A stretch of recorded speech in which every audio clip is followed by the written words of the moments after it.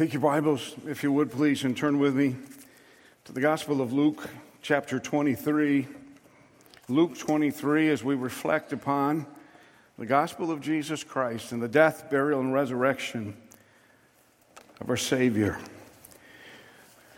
I structured the service this morning, even the songs, to reflect the truth of the passage of Scripture that we're going to look at, and as a reflection of much of what we see in our culture today.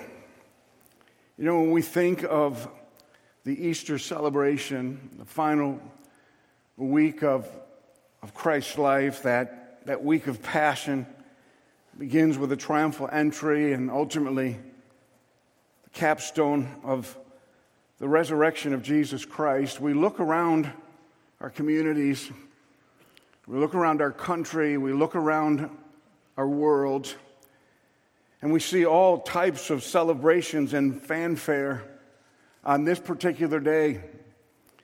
A celebration, a remembrance of the resurrection of our Savior. For many of those celebrations, it is high church, deeply liturgical, glorious, and in many ways beautiful to watch unfold before you. In other ministries and evangelicalism, it's more of a party kind of atmosphere with the loudness and the glory of celebration and singing and shouting. And certainly there's nothing wrong either with liturgical or that opposite end of things. But I also think it's truly important that we remember that when we commemorate events such as this and when God's people gather to remember the things that matter most, this is a time of worship. It's bigger than celebration. It's bigger than what we do. It's bigger than what we say. It's bigger than what we dress. It's bigger than our traditions. It is a heartfelt worship as we reflect upon a gospel that rescued us for eternity. Last week, we reflected in the beginning of the message on the triumphal entry and the empty pretense of much of that proceeding. If you look back again today closely at that text, as Jesus entered into Jerusalem, they would throw coats and palms ahead of him. In unison, they were aroused emotionally and otherwise, and they would sing and shout, "Hosanna, blessed is he who comes in the name of the Lord." It was a party and a festive event that just grew as he walked through the streets of Jerusalem. The cold, harsh reality is that many of those in that processional would be the very ones who would cry at the end of the week, "Crucify him, crucify him, crucify him." That's the difference between true worship and mere celebration.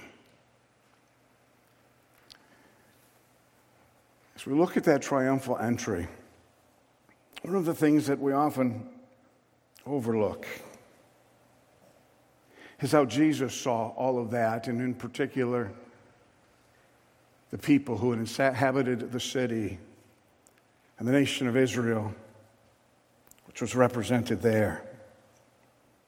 We read in Luke chapter 13, verses 34 and 35, Jesus saying, "O Jerusalem, Jerusalem," a compassionate plea and a compassionate cry, a deeply emotional and moving experience for him. "O Jerusalem, Jerusalem, the city that kills the prophets and stones those who are sent to it," the people who reject the truth as God sends it to him.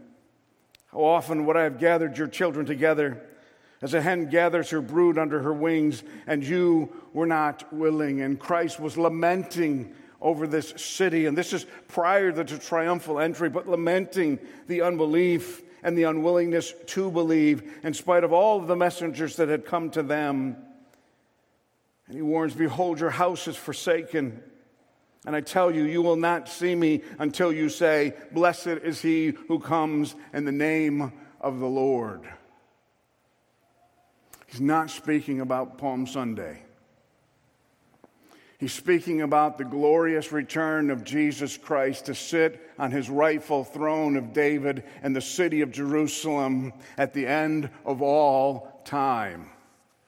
As we reflect upon that, he gives grave warning concerning the forsakenness of Israel that would come true in 70 AD when the Roman army would come in to squash a Jewish revolt and just ransack Jerusalem and destroy the temple as a consequence for their unbelief and as a consequence for the rejection of all that Jesus lamented. The second time we read of Jesus weeping over this city is in Luke chapter 19, verse 41. It says, "And when he drew near and saw the city, he wept over it, saying, 'What that you, even you, had known on this day the things that make for peace.'" Not a political peace, not a cultural peace. He is talking about the peace of God that comes through Jesus Christ. Salvation had come to Jerusalem and Israel in the triumphal entry, and their ears were closed to that truth. And they had no time to recollect that peace that he was offering them, the forgiveness of sins. And now they are hidden from your eyes. Your spiritual blindness has closed you off to any kind of truth. Now, this happens shortly after the triumphal entry. That glorious celebration, it wasn't really a celebration at all. I think there's a distinction that you and I need to make between a religious celebration and deep spiritual worship based upon the truth. Why I'm approaching it this way ought to be obvious to most of you. You can reflect back even on the ABF I did last Sunday. I can't believe the change in the tone of a culture over the last couple of weeks, and the targeting of Christianity as being the source of all of the unrest, as true Christians stand up for truth in a world that doesn't recognize any truth. Things have changed so drastically in our culture today. As I look at all of these celebrations, there's this guttural response, almost like Christ's response. These people are without knowledge, and they're dead in their trespasses and sin, and they're just going through the motions. And I don't want us to go through the motions this morning. I want you to be moved through the truth to worship. And that can be however God might lead. Sometimes in quiet reflection and contemplation. Sometimes singing out, hallelujah. I did hear that this morning. Glorious. But all the time leading to a change in our lives. Because when Jesus enters into your life, you change, and you change forever.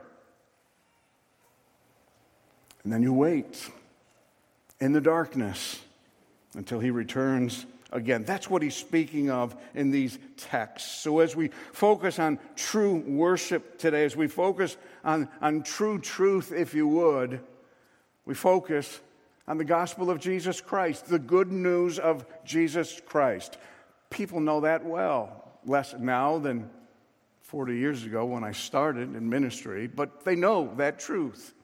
The gospel is the beginning of this atoning work of Christ that can be traced back to the virgin birth,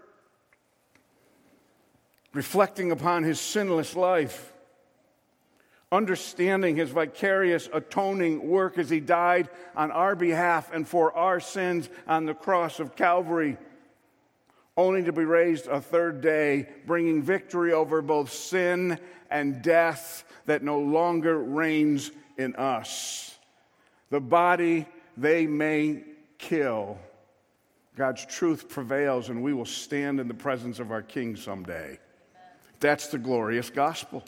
That's what we celebrate or reflect upon. That's what creates the worship in our lives. Worship is focused on putting our emphasis and our attention on Christ and what he's accomplished. Celebration is putting our focus on attention to what makes us happy and what we like. They're not the same thing. So I call upon you to worship on this day in which we remember the glorious resurrection of our Savior, Jesus Christ. And make no mistake about it, in a multicultural, pluralistic kind of world who tells you there's so many different paths to God, if you are talking about the God of the Bible, there is one path, and Jesus makes it perfectly clear. I am the way, the truth, and the life, and no one comes to the Father except through me. That is not a popular message today. It is considered to be exclusive. It is considered to be rejecting of everybody else, but it's a truth that sets you free. And if you wish to be free indeed, you must come to God on God's terms, and that is Christ alone. Christ alone. We sang that this morning. Nothing added and nothing taken away from it. Christ alone. For even in the early portions of the church, as it came to pass in the book of Acts, it is made clear to those unbelieving Jews in Israel, as well as the believing Jews in Israel, that neither is there salvation in any other, for there's no other name under heaven given amongst men whereby we must be saved. Do you know him? And if you do, there's time for worship this morning. That may have a characteristic of celebration, but it must be about Christ. It cannot be about us and those things that we do and our rituals and routines. I'm not saying they're bad. But apart from Christ, they're nothing.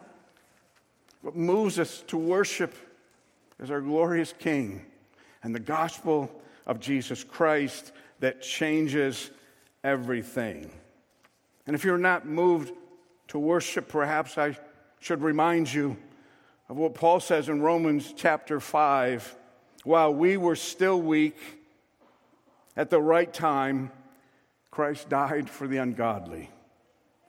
For one will scarcely die for a righteous person, though perhaps for a good person one would even dare to die. But God shows his love for us in that while we were sinners, Christ died for us. You know how glorious that is?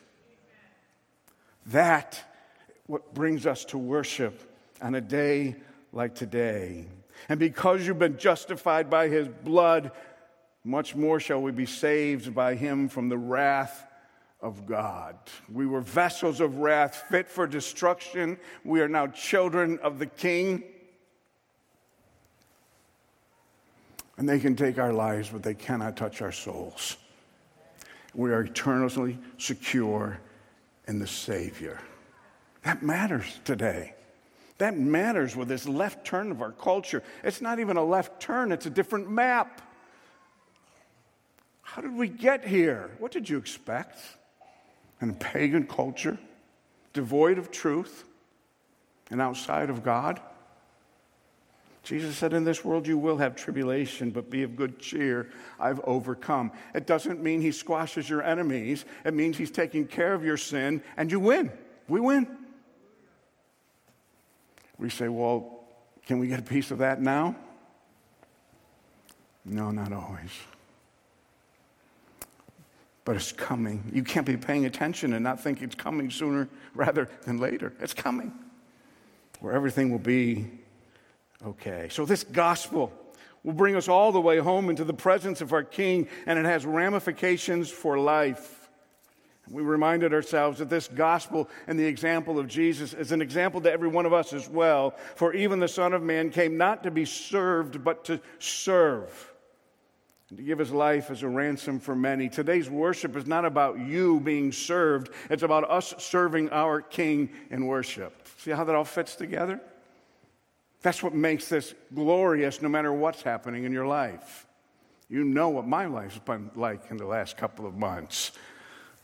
I still come to worship my glorious King, because everything's going to be okay.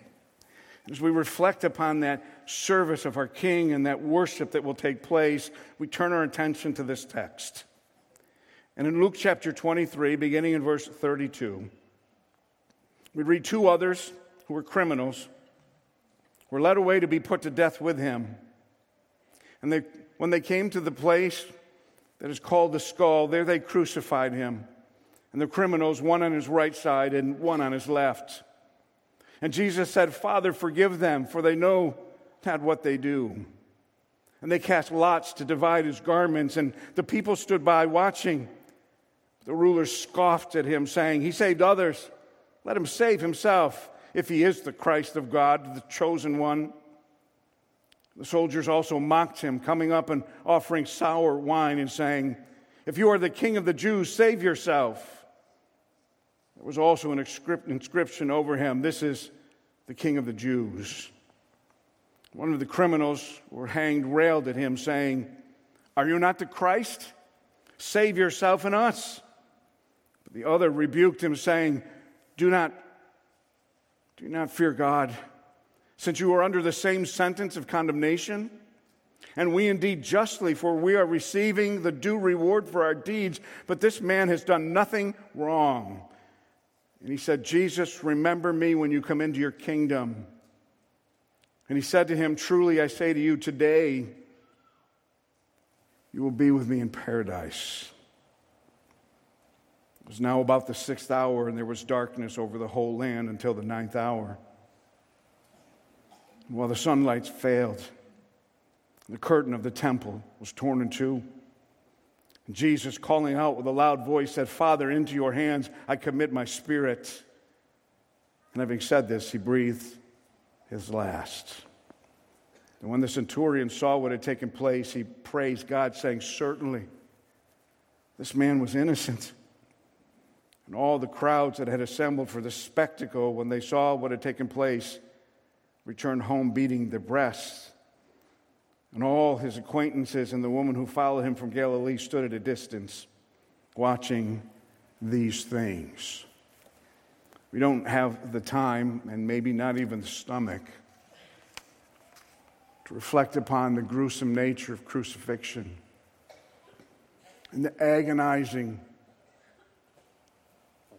beatings, scourgings, and whippings, outside of even this verbal insult that went on and on and on for our Lord and Savior Jesus Christ. But it's important to remember how gruesome and painful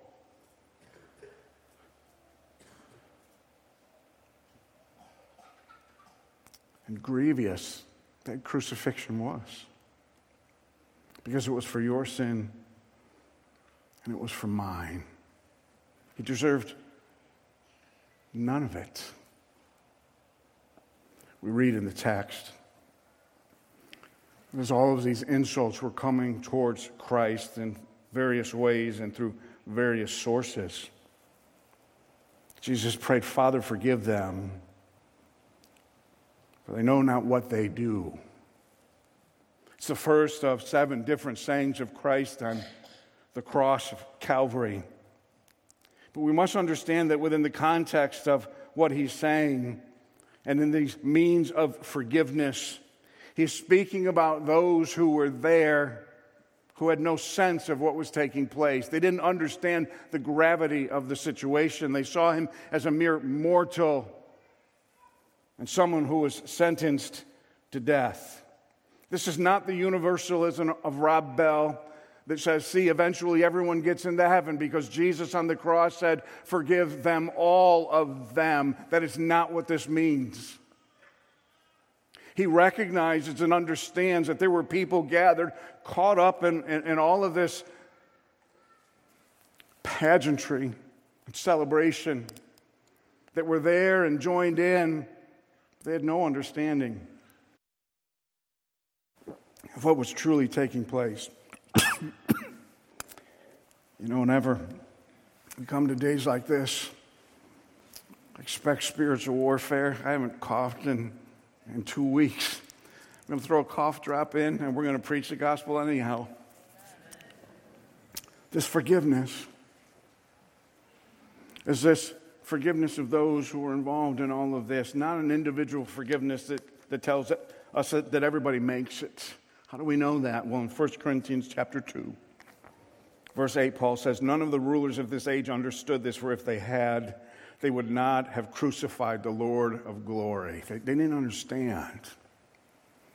But after the resurrection and the preaching that took place in Jerusalem, and as that gospel spread out into the rest of the world, they did understand.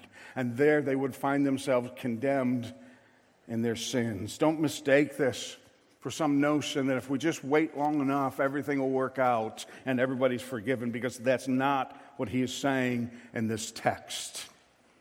There's an individual responsibility that each one of us has to take assessment of this gospel and make a decision in our life to receive or to reject said gospel. And that is where this eternal accountability comes from.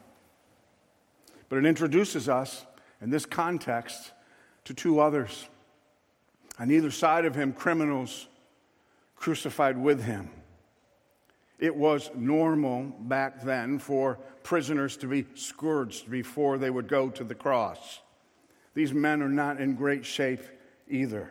This was a gruesome event that was taking place. It was the worst of death sentences in this Roman Empire.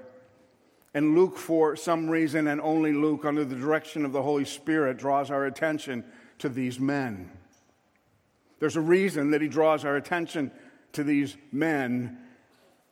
And as we reflect upon what's happening, we will see and understand some of the theologies that would come out in Pauline letters being realized in the life of at least one of these criminals. One of the criminals, verse 39, who were hanged, railed at him, joined in with the rest of the crowd, saying, "Are you not the Christ? Save yourself and us." He wasn't asking. He was ridiculing and making fun of this man, Jesus, who was being crucified just like them and receiving most of the torment from the crowd at that particular time. This one thief, in his ridicule, is rebuked by the other man on the other side of Christ, saying, "Do you not fear God, since you are under the same sentence of condemnation?" Hey, listen, we're no different than this guy right here. We are under condemnation. We're on this cross, these crosses, for a reason. But he differentiates and he says, "And we indeed justly, we are suffering rightly for our own sins. We are suffering rightly for breaking Roman law. We deserve to be here. And we are receiving the due reward for our deeds." But this man, Jesus, has done nothing wrong.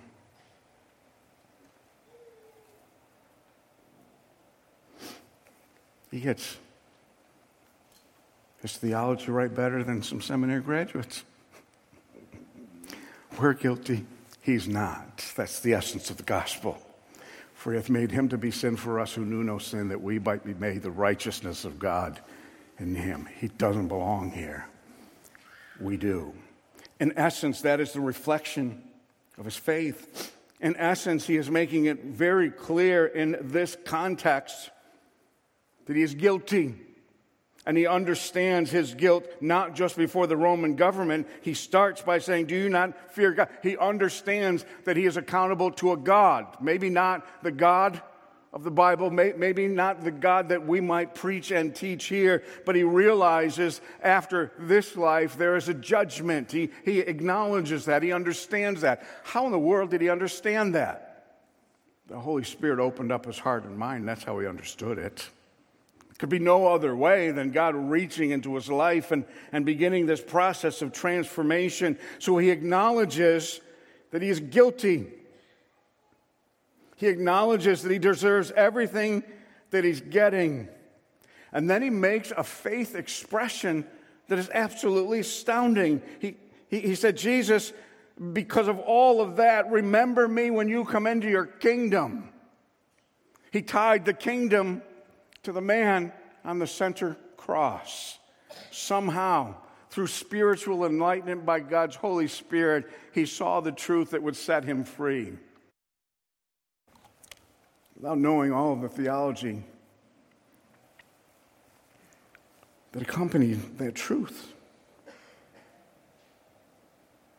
And Jesus said to him, "Truly I say to you, because of your confession and acknowledgement of just punishment, and your expressed belief in me. Today, you will be with me in paradise. And in an instant, this man's life was changed forever. It's the glory of the gospel of Jesus Christ. But pay close attention. It is the work of God through his Holy Spirit that brought this thief to repentance. Because the Bible reminds us in Romans chapter 3, there is none righteous, no, not one. There was none who understands. There was none who seeketh after God. Everyone is turned aside, and together they have become worthless. No one does good, not even one. Let's settle this notion today. You don't find your way to God. God finds you on the way. And through the ministry of the Holy Spirit transforms you in a glorious kind of way. You don't have the capacity yourself to find redemption in Jesus Christ. Now I want to recall one of the phrases we spoke of last week. He knew those who were of his own. In eternity past, God knew that this thief was one of God's children through Jesus Christ and would come to know him on the cross and in that capacity. There's nothing left for chance in the Scripture. And we have no chance outside of Jesus Christ, for all have sinned and come short of the glory of God. Again, I asked, do you know him? Otherwise, this simply turns into a celebration devoid of any kind of worship. But if you understand what's happening here, it changes everything. When he says, Jesus, remember me, I received a little clip by a friend in an email. I'd seen this message on a couple of occasions where Alistair Begg speaks to this particular passage of Scripture. And he has a little bit of fun with it, but he brings a gravity to the situation. And he says, when I get into heaven, I want to go find this thief and say, you made it. How did you make it? How did this all work out in your life? It refers back to the standard line of Christendom. If you were to die tonight, seeking entry into heaven, what would you have to say for yourself? He goes on and having a little bit of fun with it. Says, when this man gets to the gates of heaven, and the gatekeeper says, why are you here? And why should I let you in? Alistair Begg says, how could he respond other than, I don't know? I don't know. Goes on to point out he had no Bible training. He wasn't baptized. He hadn't gone to a seminary. He didn't understand the doctrine.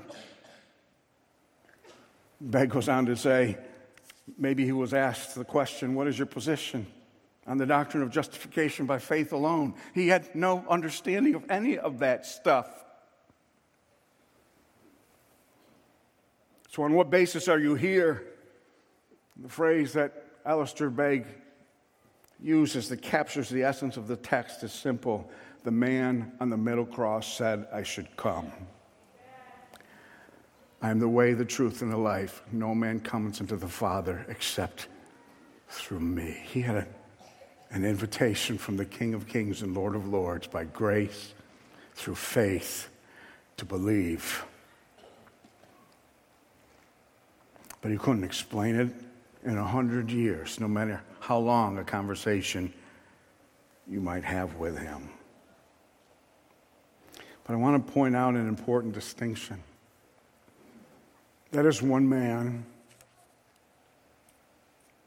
a fleeting moment in time, who experienced radical transformation through the man on the middle cross that is not duplicated very often in real life. There is such thing as deathbed confessions, but they are few and far between. Many people reaching out in fear, not belief. We cannot build a theology of evangelicalism solely based on the thief on the cross. The lesson that we learn is clear. Salvation in Jesus Christ is by faith alone. You cannot attach anything else to it. It is by faith alone, in Christ alone, by grace alone, to the glory of God alone. Amen? God did it. Yet at the same time, the distinction that we need to make as this individual went from a moment of unbelief to a moment of belief to mere hours later being in the presence of his king. But that's not the experience of most of us.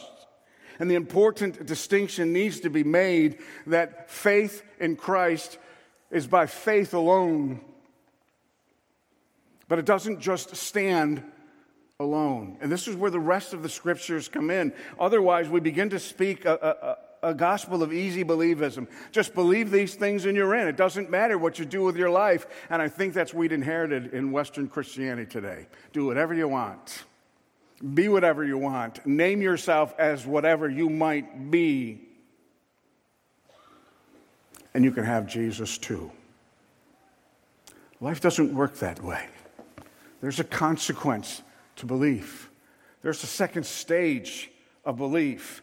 And to pluck this one distinct time in history that it was absolutely glorious is one time in history that was absolutely glorious. And you have to look at the rest of the scripture. And when you look at the rest of the scripture, you begin to understand that not only are you called to salvation, you are equally called, if your life isn't taken in the next 2 hours, to faithfully follow in obedience this same Jesus Christ. That's the kind of fellowship and that's the kind of faith that our world wants nothing to do with. We want Jesus on our terms. We'll just name it and claim it. But this distinction is critically important and has been dealt with over the course of time, even in historical and theological debates. Jesus says in John chapter 14, if you love me, you will keep my commandments. It's pretty simple. How you doing on that? Those true believers here, how you doing on keeping the commandments? Anyone struggle from time to time? Nobody. Whew, thank you. Yes, one honest boy, right? Struggle from time to time. Struggle's my middle name, right? Isn't that what happens sometimes? He says, you don't have to struggle. Listen, I will ask the Father, and he'll give you another helper, the Holy Spirit, who will be with you forever, even the Spirit of truth. The world can't have him because it neither sees him or knows him, but you know him, and he will dwell in you, and he will be in you. And I'm not asking of you something that you can't do. I am going to provide you what you need to follow in obedience. You're not capable by yourself. Neither was the man on the cross. It was by faith alone. But faith alone is not easy believism. And in the Reformation, there was a restlessness about this. John Calvin writes in his Institutes, I wish the reader to understand that as often as we mention faith alone, we are not thinking of a dead faith which does not work and does not love, but a holding faith to be the cause of justification. You are declared righteous by faith alone, nothing else attached to it. Faith alone that Christ died for you, that he's offering forgiveness to you, and he's the only way to the Father. That is faith alone.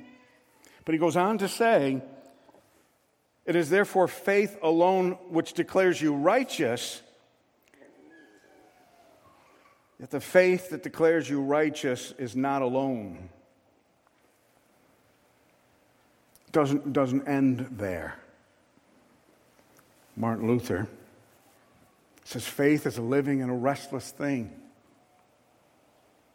Genuine faith cannot be inoperative.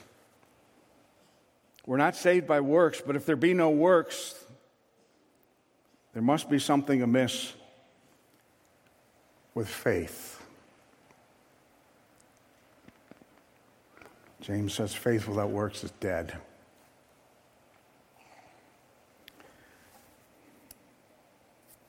I'm not here to pick a fight. I'm here to separate the worshipers from the celebrants. And all over the world, in every corner of the globe, we can find people celebrating. But those who are worshiping understand their obligation to the King. They know that they've been called to obedience. They acknowledge they've been filled with His Spirit. And they realize their life is no longer their own. They can't do whatever they want. They must be obedient to the one that purchased them. The text that we're looking at is a glorious text of instant salvation. And it's the story of your life and my life. But we didn't die after 2 hours. And while we live the rest of this life, we are called to obedience in Christ. And His plan for you and I is to conform us to the image of His Son. And Martin Luther is making the case, if there's no conformity, there's a problem with your faith. And that is Western civilization and the evangelical church today. Just believe, just celebrate, have a good time, be your own person. That is not the gospel of Jesus Christ. The gospel of Jesus Christ is a hard gospel. It reminds me every single day, I am not worthy. I am not able. I am not capable in doing everything that I'm required to do, but God has given me the gift of His Spirit that is changing me for the better every single day, and I'm not the man I used to be. That is genuine faith. And if we can't get this distinction right, there will be people who walk out of an Easter celebration thinking they're okay and they're not okay. I don't want you to be okay. True salvation means that sin loses its grip on us, and we are changed forever. And from the moment of salvation until the time we see Christ, we're going through this gradual process of sanctification, being molded into the image of our glorious Savior. And when we see Him face to face, it's finished. And we will become like Him, for we shall see Him as He is. But right now, we're a work in progress, sometimes backwards, sometimes forward, but always moving in the direction to obedience to Christ. That's genuine Christianity. And that's what true worship compels us to. Mere celebration allows us to check a date on a calendar and think that we're okay. And that's the greatest lie of the devil that is wreaking havoc in Christendom and Western civilization today. You don't get to have it your way. There is one King. There is one Savior.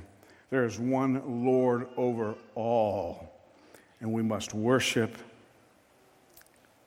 and obey. Well, how, Pastor Jim? That's the glorious message of Resurrection Sunday. When Jesus raised from the dead, He conquered death. When Jesus raised from the dead, He conquered sin. And Paul says in Romans chapter 6, because He raised from the dead, you are no longer bound to your sin. You're freed from the power of sin. Because Jesus rose from the dead, you no longer live as you used to live. Because Jesus rose from the dead, you no longer do what you used to do. Because Jesus rose from the dead, you are risen in Christ to newness of life. Everything changes. He makes all things new. And no doubt it's a process.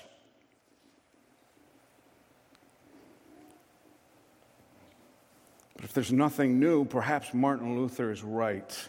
There's something amiss with your faith. It's important that we make that distinction. And now as we move on to celebrate the glorious resurrection of our Savior, we hear the words of the angel, He is not here, for He has risen as He said. I love that phrase, as He said.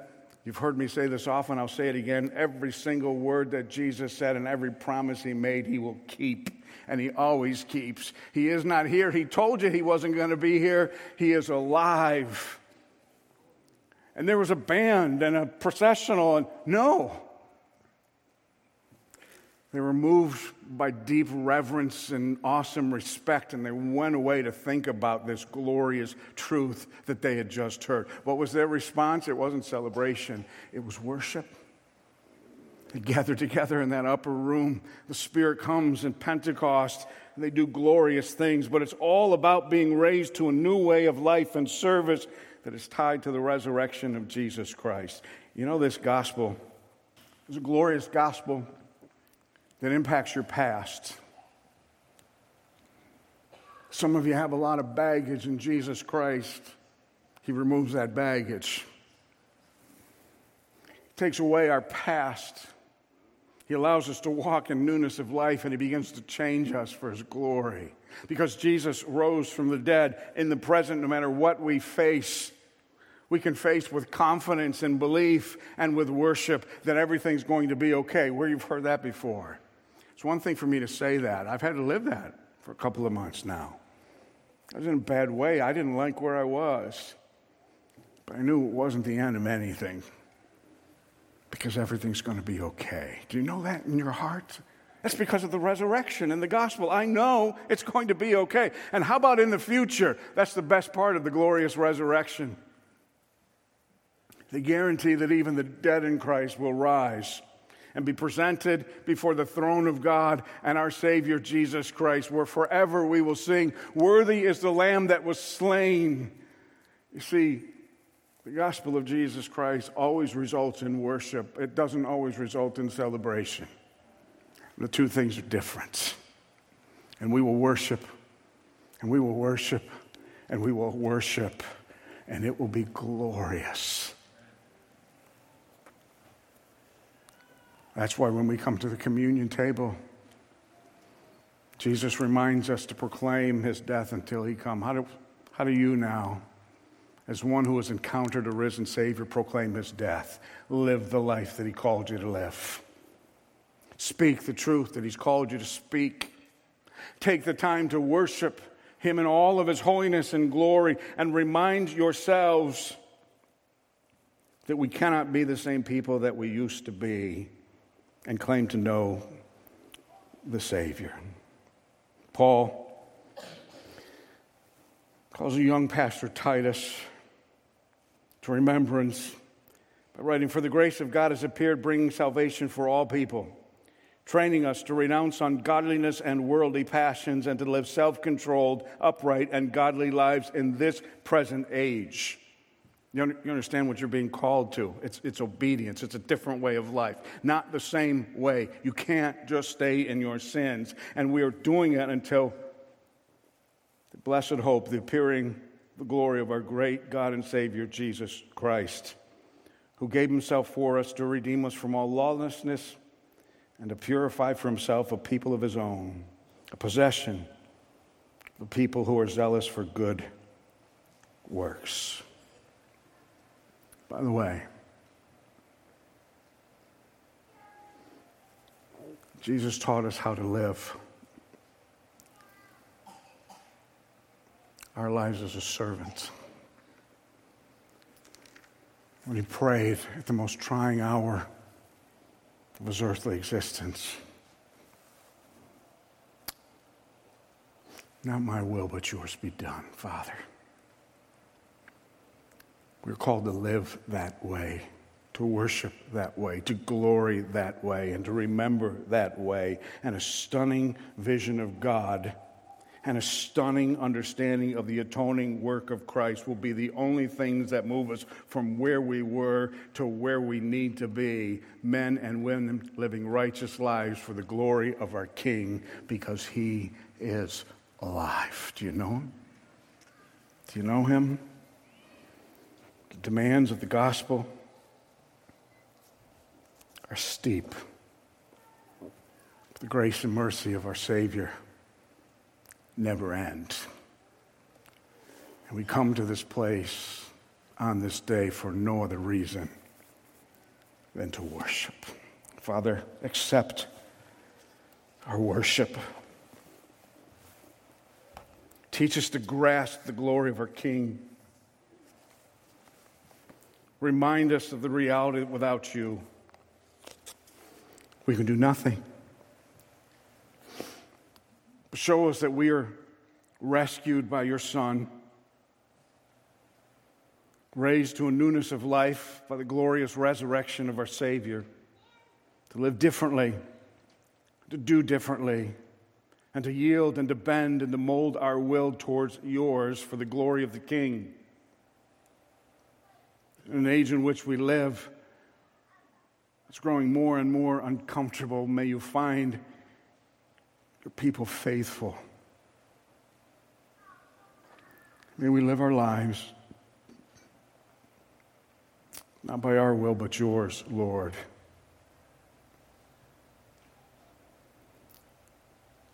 Being reminded every day of your glory through the work of Christ on the cross and the glorious resurrection. Continue to make all things new until the day we see you and become like you, and we long for that day. Even so, come, Lord Jesus. We worship our Savior and our King, for whose name we pray. Amen.